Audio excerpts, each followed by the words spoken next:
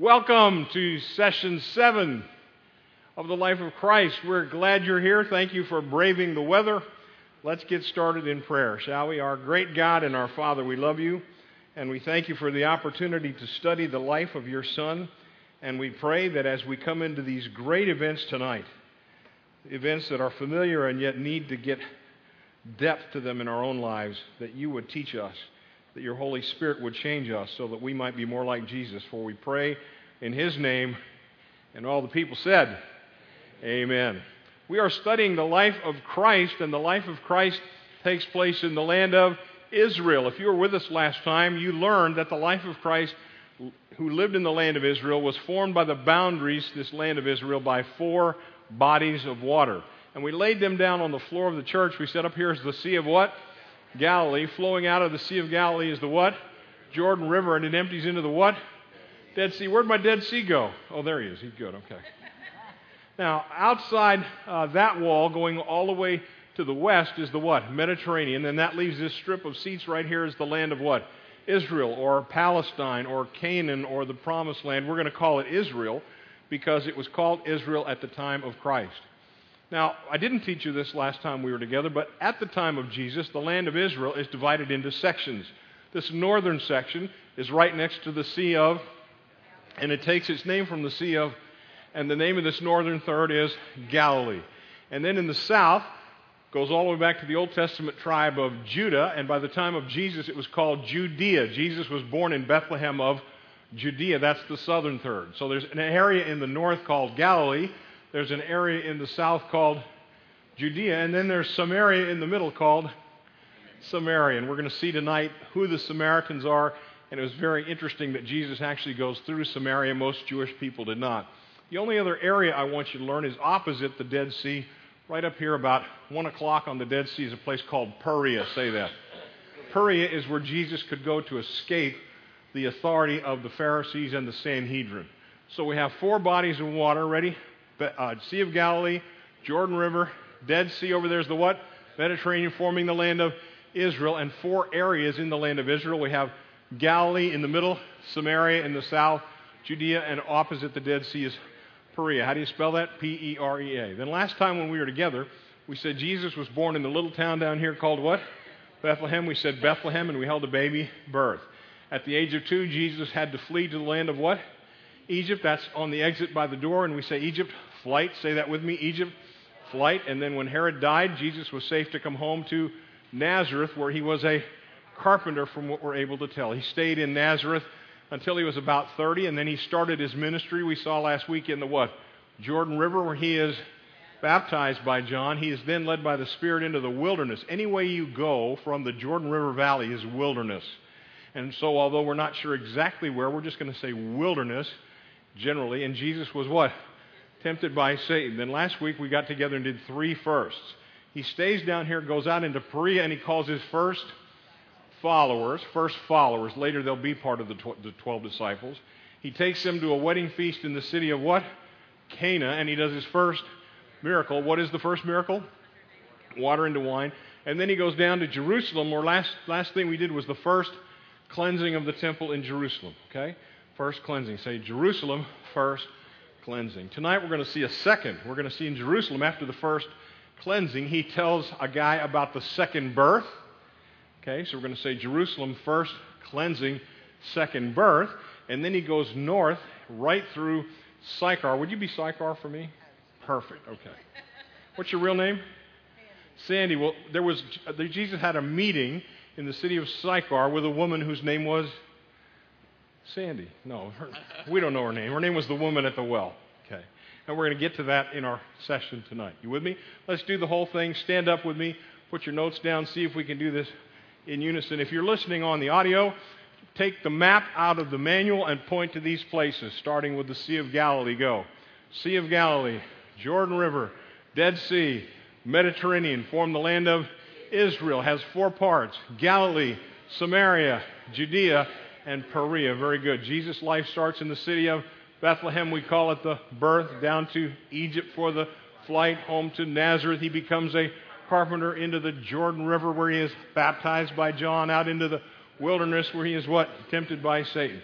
Three first. Out into Perea, he calls his first followers, takes them to the wedding at Cana. He does his first miracle. Then down to Jerusalem for the first cleansing. Tonight we're going to talk about Nicodemus and the second birth, and we're going to come up through Sychar, where he meets the woman at the well. What was her name? Sandy. No, we don't know what her name is. Good. Have a seat. Great job. Turn, please, in your harmonies to paragraph 32. I believe it's page 18. And that map will be very handy if you want to keep that with you later in the evening. We'll get back to it a little bit. Jesus has cleansed the temple in John chapter 2. And it created quite a stir because in cleansing the temple, Jesus is showing his authority to do that. And if you think about it, in the Jewish world, okay, who was in charge of the temple? Well, the high priest. Only one person in all of Israel would have greater authority than the high priest. Who must that be? Had to be God. So when Jesus is cleansing the temple, he's actually claiming to be God, the King, the Messiah of Israel. And so that creates quite a stir.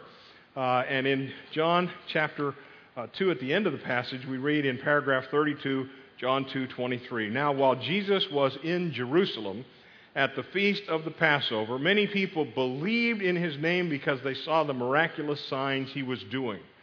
And there's that motif in John's gospel. Remember, John is writing to the whole world to show that if you believe that Jesus does these signs, you'll come to have eternal life. And so that's going well here. Jesus is doing miracles. He's cleansing the temple. But, the next verse says, but. Verse 24, Jesus would not entrust himself to them because he knew all, literally, men there. I understand the need for political correctness, but the word in the text is men. And then it says he did not need to testify about man, for he knew what was in a man. And then, unfortunately, there's a chapter break in our Bible that is a bad one. Some of them are just poorly put, and this is one. Because chapter 3, verse 1 starts, now there was a certain man. So all this man fits together. And what we're going to see is men are interested in the miraculous, but there's something more important than the miraculous. And so Jesus is going to meet a very important man. He's a Pharisee. He's the first Irish man in the Bible. His name is Nicodemus. I like that. I used to work with junior high kids. He was named Nicodemus, who was a member of the Jewish ruling council. And we know from last week that's called the what? The Sanhedrin. So this is a big deal guy in Israel. He's like a senator with religious overtones. He came to Jesus when? At night, and said to him, Rabbi, we know that you are a teacher who has come from God, for no one could perform the miraculous signs that you do unless God is with him. So Nicodemus finds Jesus at the Passover. It's crowded. The temple's been cleansed. Nicodemus takes the initiative to find Jesus, but he comes at night. Now the question is, why did he come at night? And some people think he was afraid to come during the day. My own opinion is it took great courage to come at night, especially during the Passover. First of all, as a member of the Sanhedrin, he would have had work to do during the day. This was their busy time. And secondly, at night, walking around the streets of Jerusalem, you might step in some of the stuff we talked about that sheep leave behind. Sheep dip, the technical word. And if you step in sheep dip, you are unclean and cannot celebrate the Passover. Whatever the case, I think we'll get to ask Nicodemus that in heaven because ultimately he comes to faith in Christ, but at this point he doesn't have faith in Christ. And he says, he's schmoozing him up, isn't he? He's a politician. We know that you're a teacher come from God because no one can do what you're doing unless God's with him. And Jesus stops him in his tracks. In verse 3, Jesus replied, I tell you the solemn truth. Unless a person is what? Born from above or born again, he cannot see the kingdom of God. Nicodemus said to him, how can a man be born again? Doesn't he? No, I need you to underline this. Nicodemus never asks, how can a man be born again? He asks, how can a man be born when he's what? Old. He cannot enter his mother's womb and be born a second time, can he?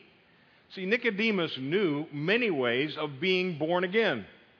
In the Jewish world, there were at least 6 different ways that I've been able to uncover where it was said of a person that they were born again. And the idea of being born again always implies with it a change in relationship. The first way a person could be born again did not apply to Nicodemus. but it was said of a Gentile when they converted to Judaism that they were born again. Because after converting to Judaism, they have a new relationship with the nation of Israel. And that is not the case in Nicodemus' life. He's probably born a Jew and lived a Jew, so that doesn't really apply to him. The second also does not apply to Nicodemus, but when a prince is enthroned as king, installed as king after the coronation, it is said of the king, he is born again. He has a new relationship with the people that he rules over. Before his coronation, he is a prince now, he's the ruler and king. But the other four ways of being born again all apply to Nicodemus as best as I can tell. Up on the chart we see, first of all, when a boy turned 13, what happens to him in Israel? He gets bar mitzvahed. It's said of that boy after the bar mitzvah that he is now a man. And what has changed is his relationship. He goes from being a child to being a peer as a male. He's born again into a new relationship within his family. Nicodemus, being a Jew, would have been bar mitzvahed. He also was probably married. To sit on the Sanhedrin meant that you were in all likelihood married.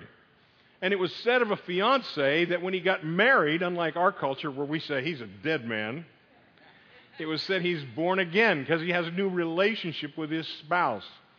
Before the marriage, he's just a fiance. After the marriage, he's a husband. And then Nicodemus was a rabbi. We know that because he was on the Sanhedrin, and we're actually going to see in one of the verses, he not only was a rabbi, but he taught at a rabbinical school. And to be ordained as a rabbi, took place somewhere in your late 20s, early 30s, and you would be said to have been born again. You go from being a lay person to being a clergy person or a rabbi person. And then the last way we know Nicodemus would have been born again is down in verse 9. Nicodemus said, "How can these things be?" And Jesus answered, "Are you the teacher of Israel?" The teacher in Hebrew is a title. It's the word harab. Ha, the teacher, Rab. Harab was the head of a rabbinical school. Nicodemus is not asking, how can a man be born again? Because he knows these ways. He's gone from being a rabbi to being the dean of a rabbinical school. But Nicodemus asks the question, how can a man be born when he is what? Old. He cannot enter his mother's womb and be born a second time. Jesus, verse 5, says, "I tell you the solemn truth," which again in the text is truly, truly I say to you, unless a person is born of two things, water and the Spirit, he cannot enter the kingdom of God. What is born of the flesh is flesh, and what is born of the Spirit is spirit.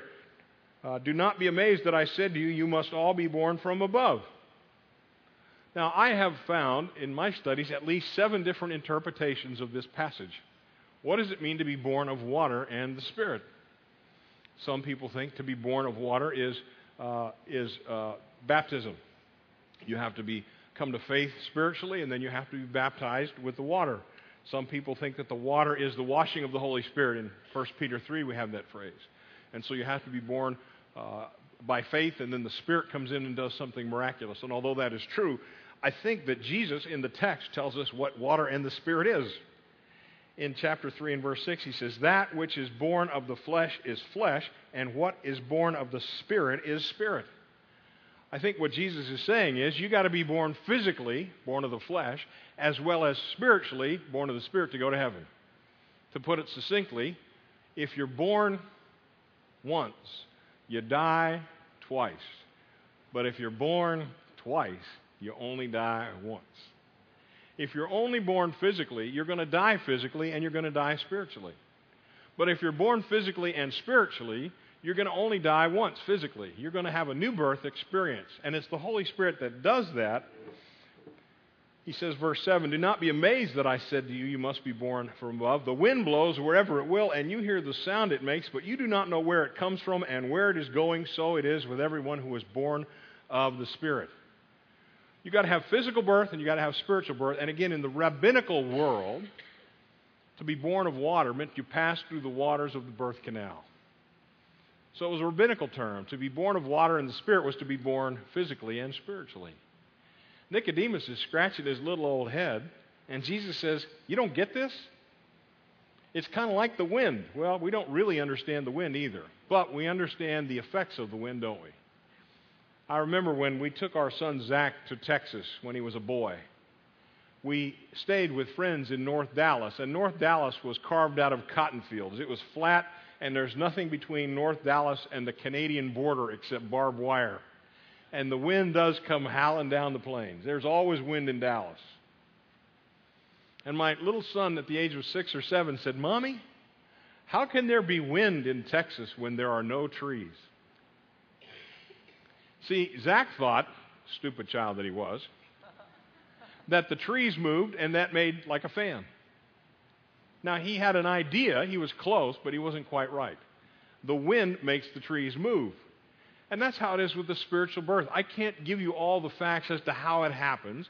I can just see the results. I can get up and talk about Christ and give the gospel, and some people believe and some people don't believe. I can't make anybody believe. But the ones who really believe, I can see it happen in their lives. And that's how it is with the spiritual birth. But Nicodemus said, "How can these things be?" And then Jesus gives it to him. "Are you Harab? And yet you don't understand these things?" Let me give you 2 passages. You can study these on your own. Ezekiel 36, verses 25 and 27, and Isaiah 44:3 are 2 places in the Old Testament that Nicodemus would have been familiar with, where it talks about being born physically and being born spiritually, the water and the Spirit. And it's a reference to the nation Israel, who are in captivity at the end of the Old Testament, and they are dead. And God promises to raise them up physically and then to raise them up spiritually, and they're going to be born of water and the Spirit. Nicodemus, Jesus says, "You should have known this." Verse 11, "I tell you the truth," again, truly, truly, "we speak about what we know and testify about what we have seen, but you people do not accept our testimony." Again, I think the "our" there might refer to the Trinity. I'm not sure, but I think so. "If I told you people about earthly things and you don't believe, how will you believe if I tell you about heavenly things? No one has ascended into heaven except the one who descended from heaven, the Son of Man." And then verse 14 is one of the weirder verses in all of the New Testament. "Just as Moses lifted up the serpent in the wilderness, so must the Son of Man be lifted up, so that everyone who believes in him may have" what? Eternal life. Now, I'm not sure if John is editorializing here or these are actually the quoted words of Jesus, but it's kind of a weird passage. I hope you've memorized the book of Numbers, but if you haven't, jot down in your margin Numbers 21. Down around verse 9, the people of Israel are in big trouble. They're disobeying God, and so God has sent to them a plague of snakes. And the snakes are crawling all around and biting the Jews, and the Jews are dying. And it's because of their sinfulness. So they go to Moses and they say, "Moses, can't you do something about this?" And so Moses goes to God, and God says, "I'll tell you what we're going to do. Cast a serpent out of bronze, stick it up on a pole, and whoever looks at the serpent on the pole in faith will be healed of their fatal wound." That's pretty weird. You know, one of the reasons I think the Bible's true is because you wouldn't make this up. If you did, no one would believe it. But here it is in the most famous passage in the Bible, John 3. Everybody knows about being born again, or at least they've heard about it. And just as in the Old Testament they had to look in faith to God's provision for their sin to be forgiven, so too in the New Testament we have to look in faith to God's provision for our sin, Jesus. That serpent lifted up in the wilderness is a type or a picture of Christ. And let's be honest, it's pretty stupid when you think about it, to think that a Jewish carpenter who died on a Roman cross 2,000 years ago would pay for my sin. And the world says, that is really dumb. And the world is, from their standpoint, right. But that's the way it is. I don't understand everything about the spiritual birth. I just know that it is. I don't know why a brown cow can eat green grass and give white milk, but it happens. Verse 16, everybody knows. You see, I love the Numbers passage, but it leads us to verse 16. "For this is the way God loved the world. He gave his one and only Son, that everyone who believes in him will not perish, but have eternal life." And so Jesus is, in this setting, given us the definition of what does it take to have the new birth. It takes believing.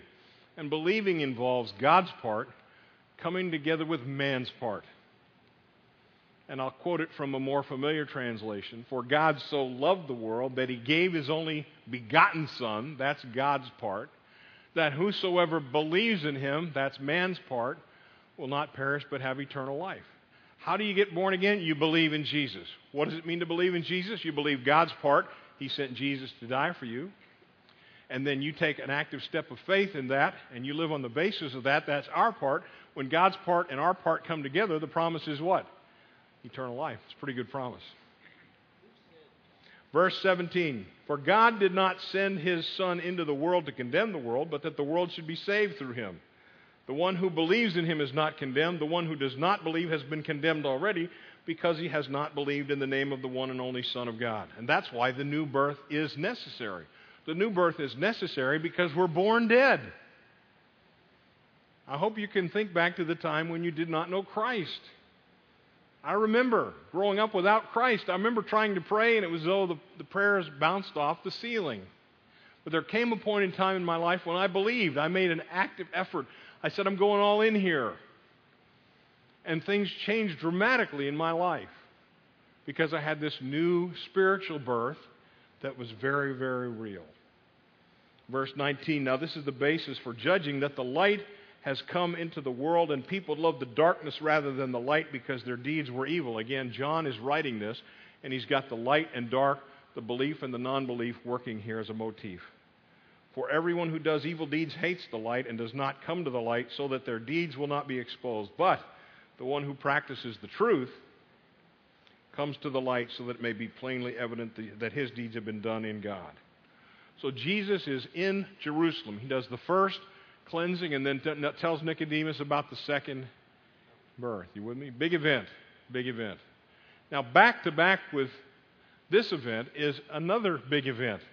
Because what they teach you in seminary is that John 3 comes right before chapter 4.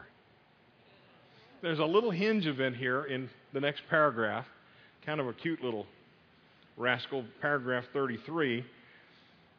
Verse 22 of the John account. After this, Jesus and his disciples came into Judean territory, and there he spent time with them and was baptizing. So now Jesus has moved back into out of the city of Jerusalem, and he's in this Judean territory. We know from other passages he's in Bethany beyond the Jordan. He's down here along the Dead Sea area. John was also baptizing at Aenon near Salim because water was plentiful there.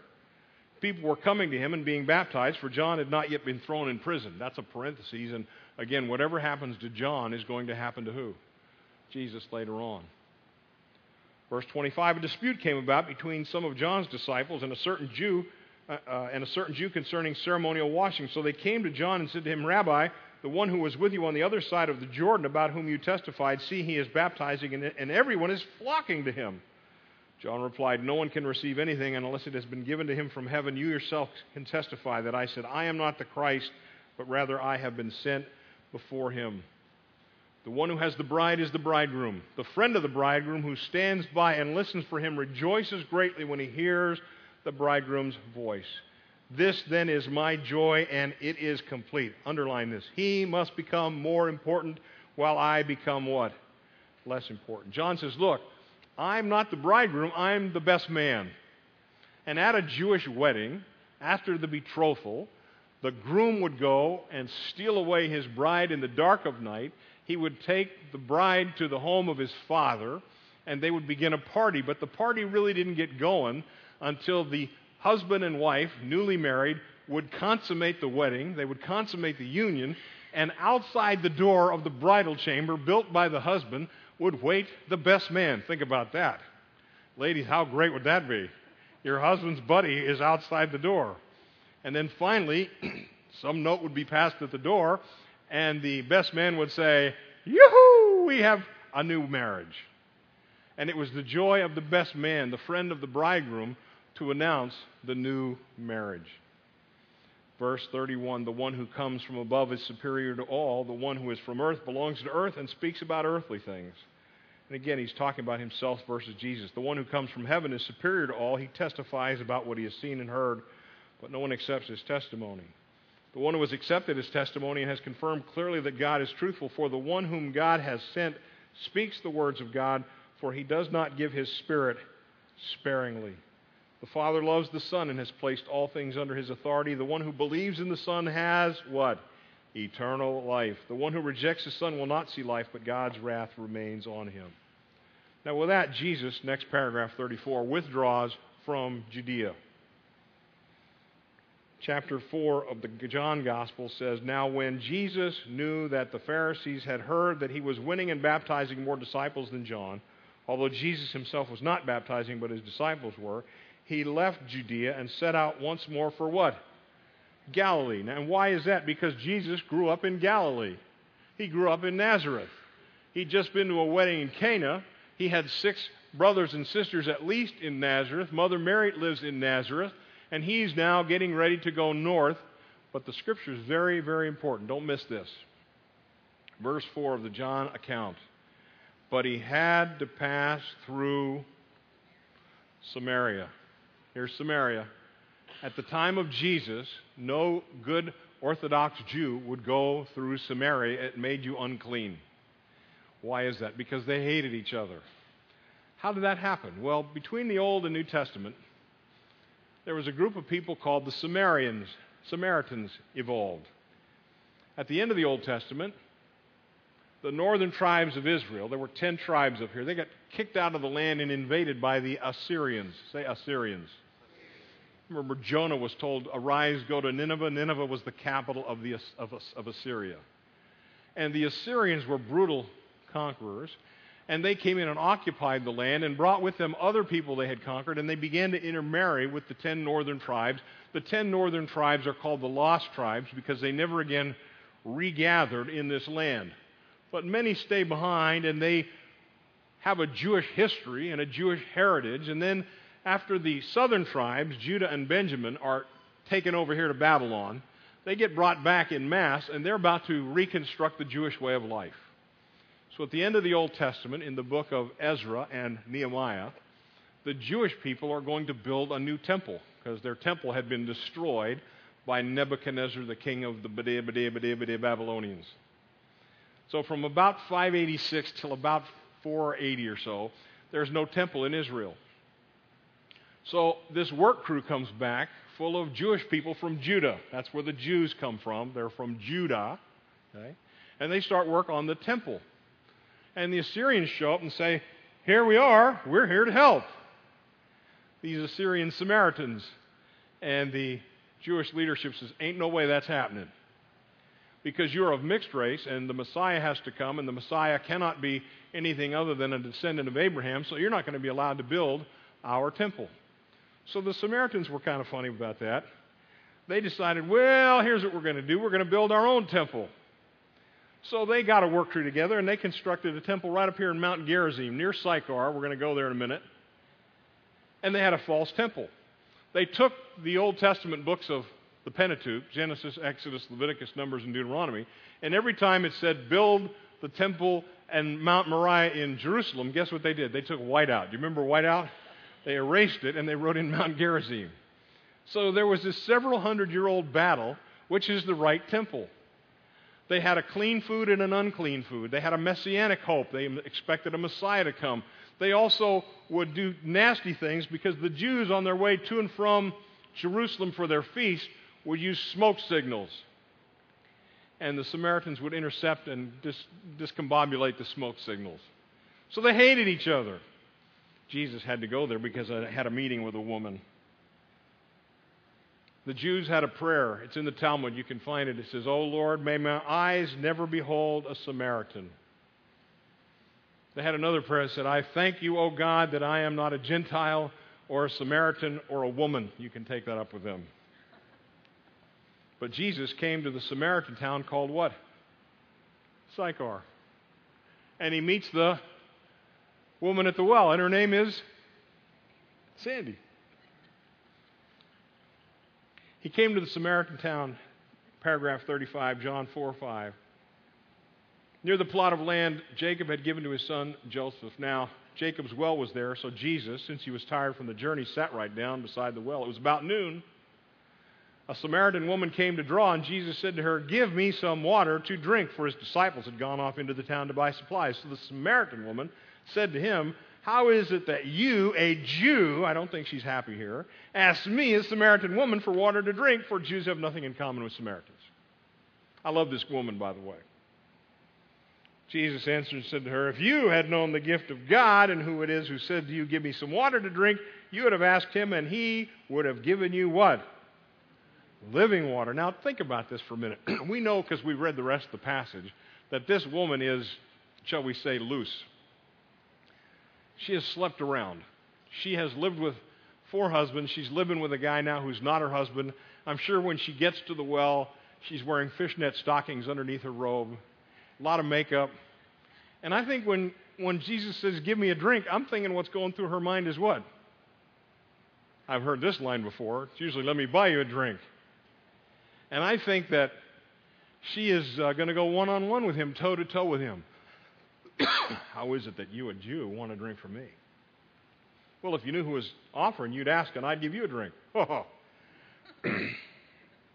Verse 11, sir, she said, you have no bucket and the well is deep. Where do you get this living water? Surely you're not greater than our ancestor Jacob, are you? For he gave us this well and drank from it himself along with his sons and livestock. Jesus replied, everyone who drinks of this water, verse 13, will be thirsty again, but whoever drinks some of the water I will give him will never be thirsty again, but the water I will give him will become in him a fountain of water springing up to eternal life. And the woman said to him, what?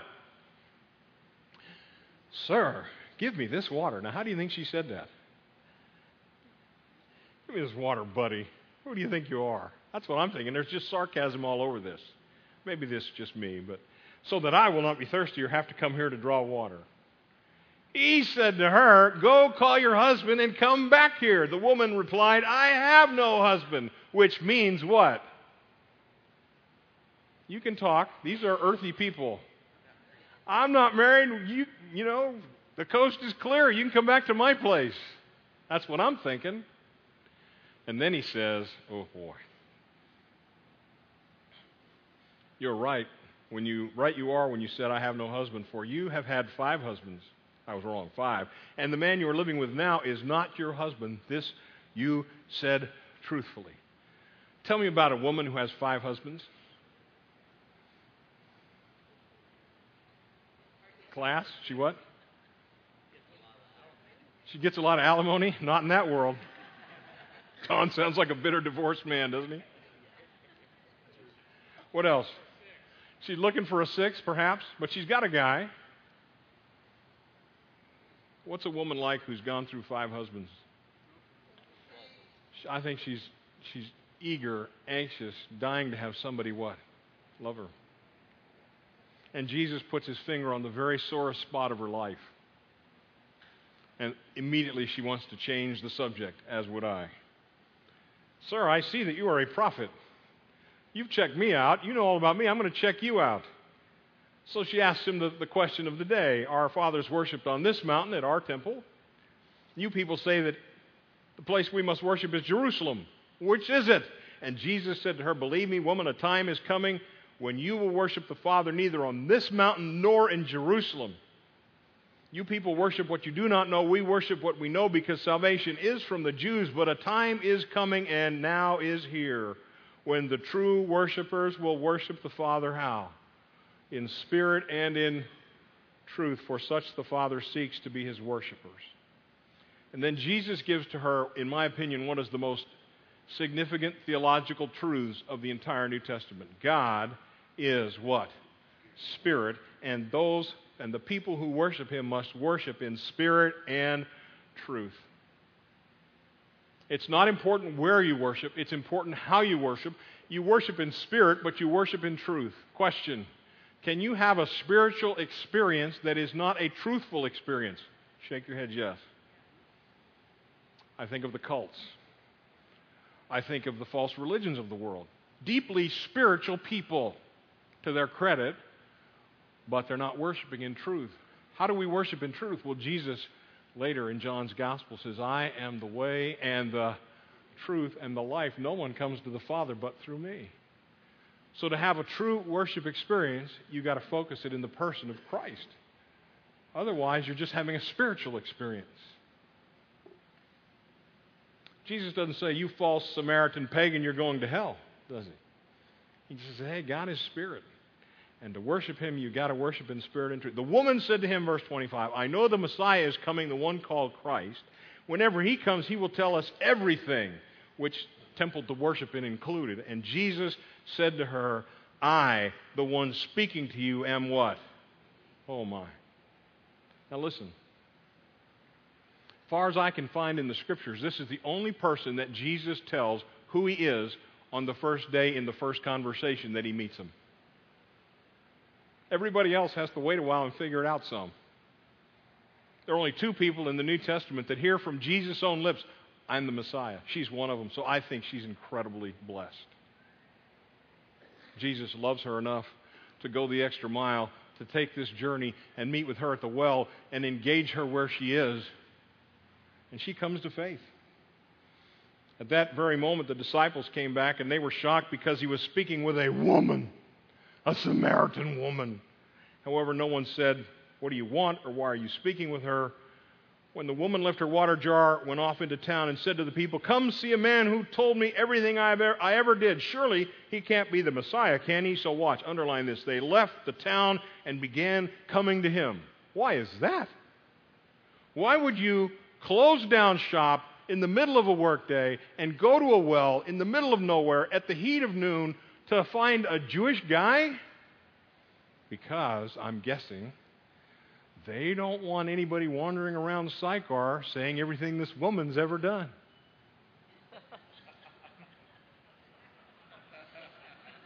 Thank you. Now we got your mind down in the gutter. Meanwhile, the disciples are saying, Rabbi, eat, because they're worried about him eating some unclean Samaritan food. Verse 34, Jesus says, my food is to do the will of him who sent me and complete his work. Do you not say there are 4 more months and then comes the harvest? I tell you, look up and see the fields. They're already white for the harvest. I'm thinking as the people come out of town, you got these Samaritans with their white turbans on representing ripe wheat buds. For instance, verse 37, the saying is true, one sows and another reaps. I sent you to reap what you did not work for. Others have labored and you have entered into their labor. Now, many Samaritans in that town believe there's a word in him. Same word as in chapter 3. Because of the report of the woman who testified, he told me everything I ever did. So when the Samaritans came to Jesus, they began asking him to stay with them, and he stayed there 2 days, and because of his word, many more believed.